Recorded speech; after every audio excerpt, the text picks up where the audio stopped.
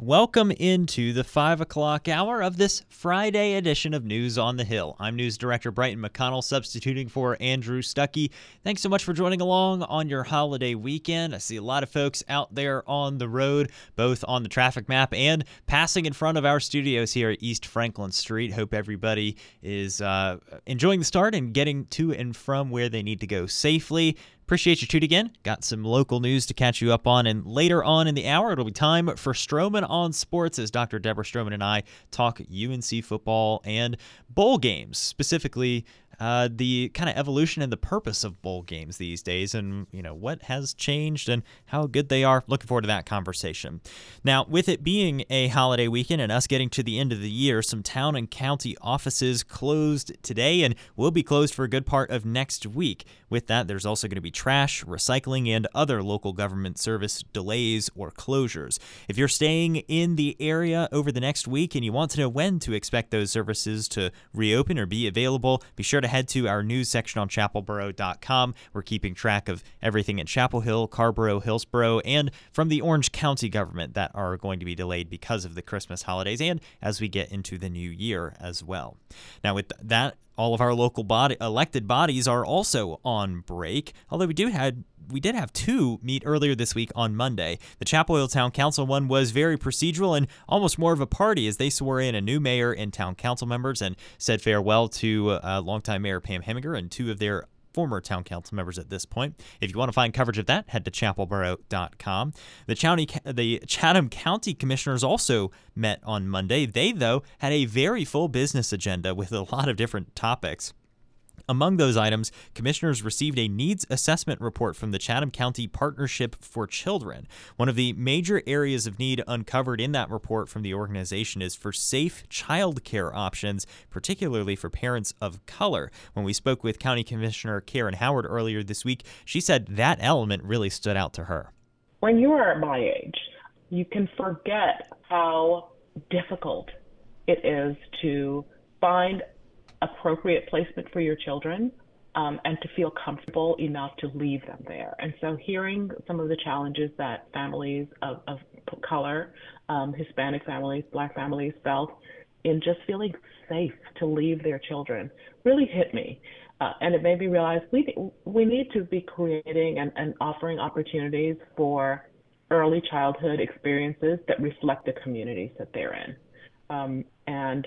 And so it's not just enough to be investing in sort of these big childcare centers in the urban and more populated areas where they're desperately needed, but also to be thinking about the rural parts of the county, the communities where people are not English speaking and might want bilingual providers in those spaces, and some places where the kids can see people that look like them and how important that is for the families.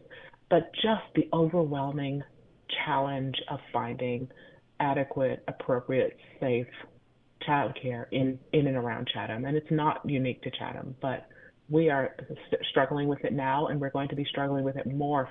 It's important that we're doing this work, that we're grappling with the components of the problem and hopefully developing a plan to begin to address this ahead of the growth that we're facing. Once again, that is Chatham County Commissioner Karen Howard speaking there. Really good insight from that entire conversation, where we also covered some of the other highlights from that Monday commissioner meeting. If you want to listen back to the conversation, head to chapelboro.com. Look for the Chatham County Roundup on our radio page. And, of course, you can head to the Chatham County government website to find that full meeting and their materials if you want to check out that report and more. And a reminder that our Orange and Chatham County local elected bodies will resume their regular meetings probably the second week of January for most of those groups. Turning now to a story from Hillsboro, the Dorothy N. Johnson Community Center was dedicated by the town government back in 2021. If you remember, it turned a former police substation into a dedicated building for the Fairview neighborhood community members. The historically black community, which is northwest of downtown Hillsboro, is now really working to find ways to turn that facility into a real asset.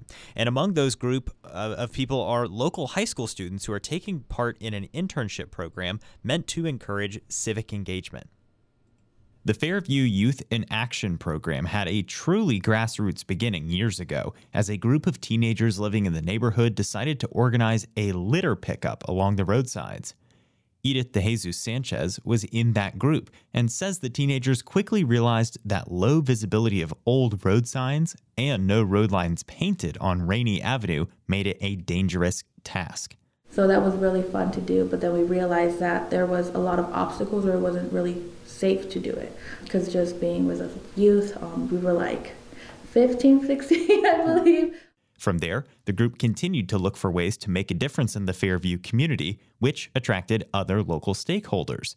The Fairview Community Watch, which is a longtime local organization, teamed up with the Orange County Habitat for Humanity and the Food Fitness Opportunity Research Collaborative, or FORC, at UNC in 2019. They established the program to formally help the young adults in the Fairview community. De Jesus Sanchez graduated from the early iterations of that program and now helps lead the internship as one of its coordinators. So yeah, thanks to all the things that the interns have been doing and the things that have been going on with the community center, they're really eager to say, how can we do change? How can we do it even in front of our yards or anything like that? So it's becoming like really fun to be here.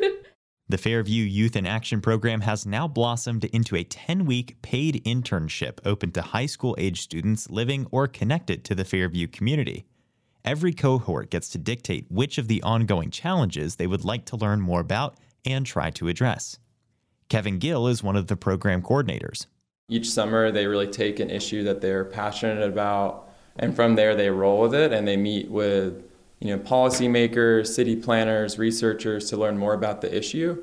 And at the end of the event, the interns get to share what they've learned and advocate for the changes they want to see at a culminating event called Walk Fairview Day. Judith Alvarado is the other program coordinator through UNC Fork, but is also a Fairview resident, having lived there since 2014. Alvarado says the internship regularly results in not just the youth becoming more engaged in the neighborhood's well-being, but their parents begin to participate more too. Here we're very passionate about, knowing that the community knows really where the issues are, where the problems and obstacles are. And once we start working from there, I think it's natural to see them taking ownership, them taking the leadership. While the Dorothy Johnson Community Center has been under the control of the Fairview Community Watch for several years, the internship program has now turned its focus to making the facility a hub for community activity. De Jesus Sanchez says the building is an upgrade over when she and her friends would organize meetings in their cars during sweltering and freezing days. While she says she's particularly proud of her team's work to improve the road conditions during that time, she also points to the internship's latest additions to the community center as highlights of her advocacy. 3 new pawpaw trees planted on Arbor Day to provide more shade. That was really exciting because that's like the kickoff for all the exterior improvements we're going to do. And so it's really exciting because as the interns, we did a whole landscape proposal plan that that they were really passionate about. De Jesus Sanchez and the program have visions for the inside of the building too. Past interns helped choose new, bright paint colors for the inside, and the coordinators mapped out what they want to see in nearly every room. Classrooms for studying or tutoring, an art room, and even an exercise area. Alvarado says she hopes the intern cohorts, as well as Fairview residents, continue to utilize and mobilize the neighborhood in ways that would make past leaders like Dorothy Johnson, the center's namesake, proud. In her mind, that starts with continuing to broaden the community center's reach.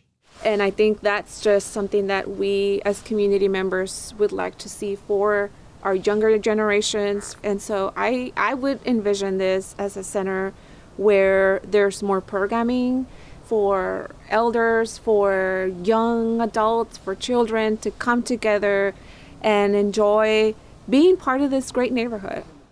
And the organizers of the Fairview Youth in Action program already have plans for more center improvements. In March, they specifically teased that it's going to be built around Creek Week, so looking forward to that announcement. And they also, of course, are going to have an announcement around March as well about applications for the internships of summer 2024 being open. Look forward to hearing more details about that in the future from that group. If you want to see photos of the Dorothy N. Johnson Community Center in Hillsboro, be sure to check out our corresponding news article on chapelboro.com.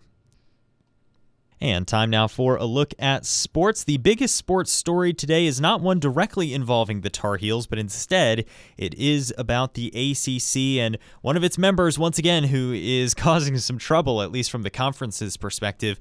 Florida State is rattling sabers once again after being left out of the college football playoff 2 weeks ago.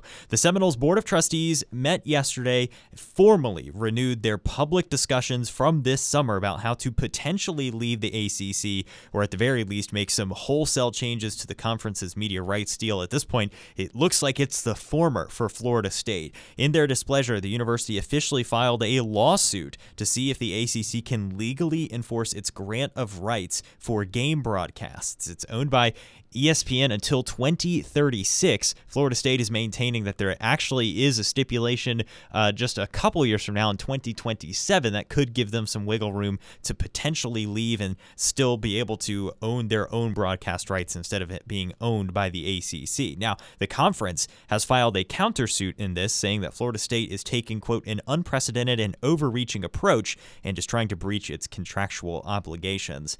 It is messy, and of course, it's right before the holiday season, the latest step in what is likely to be a very fraught period for the conference and its other members like UNC. I have a feeling this is not going to be going away for quite a while, but certainly something to keep an eye on over the next few days as we continue to dig into those two lawsuits against each other. Turning to some much more light-hearted news at Carolina-specific news, UNC football's Kamen Rucker likely caught a lot of Tar Heel fans with a bait-and-switch joke he posted Friday afternoon. The senior Jack linebacker shared a video on X, the social media platform formerly known as Twitter, where he talked mostly about entering his name into the 2024 NFL Draft. It seemed like he was saying to the Tar Heel faithful, "Thanks so much for all of the support. I'm turning pro." But if you watch the entire video, Rucker comes back in front of the camera at the very end and says he lied. He says, quote, "College football isn't ready for the butcher to leave yet, so I'm going to come back one more year. See y'all in Charlotte." The news comes after Rucker was already listed on the depth chart to play in the Tar Heels bowl game against West Virginia, but his return in 2024 will fortify a defense that did struggle quite a bit in the 2023 season. The Hartwell, Georgia native was one of the bright spots, though, as he tallied a career-high 8.5 sacks and 14 tackles for loss. Those marks were third and fourth best in the ACC, respectively. Rucker and the rest of the Tar Heels will suit up for the Duke's Mayo Bowl next Wednesday in Charlotte, with kickoff set for 5:30 p.m. We, of course, will start our coverage with Inside Carolina Live at 2:30 in the afternoon on Wednesday, and you'll be able to hear that game right here on 97.9 The Hill when it kicks off. Now, we are having streaming we do have streaming restrictions around that bowl game. We do not have the rights because it is negotiated entirely differently. Not to get into the paperwork here, but you will not be able to stream the bowl game here on 97.9 The Hill on chapelboro.com specifically. So you have to tune in to 97.9 FM 1360 AM to hear us have that bowl game. And turning to basketball news and somber news from earlier this week, as the Carolina community continues to mourn and process the loss of Eric Montross, more and more stories are being shared in the memory of the Tar Heel great. One great one came from UNC women's basketball coach Courtney Banghart on Tuesday night, just one day after the news of Montross's passing and minutes before her Tar Heels took on Oklahoma. Banghart shared how her relationship with Montross began before she even officially got the job to coach at Carolina. He was the first person I met on campus when I got my interview. I was in the parking lot, and Bubba said, "Hey, Eric, I want you to meet somebody." And, of course, when I saw him, I was like, oh, my gosh, that's Eric Montross. He looks exactly the same. And I was a big Celtics fan, as you know.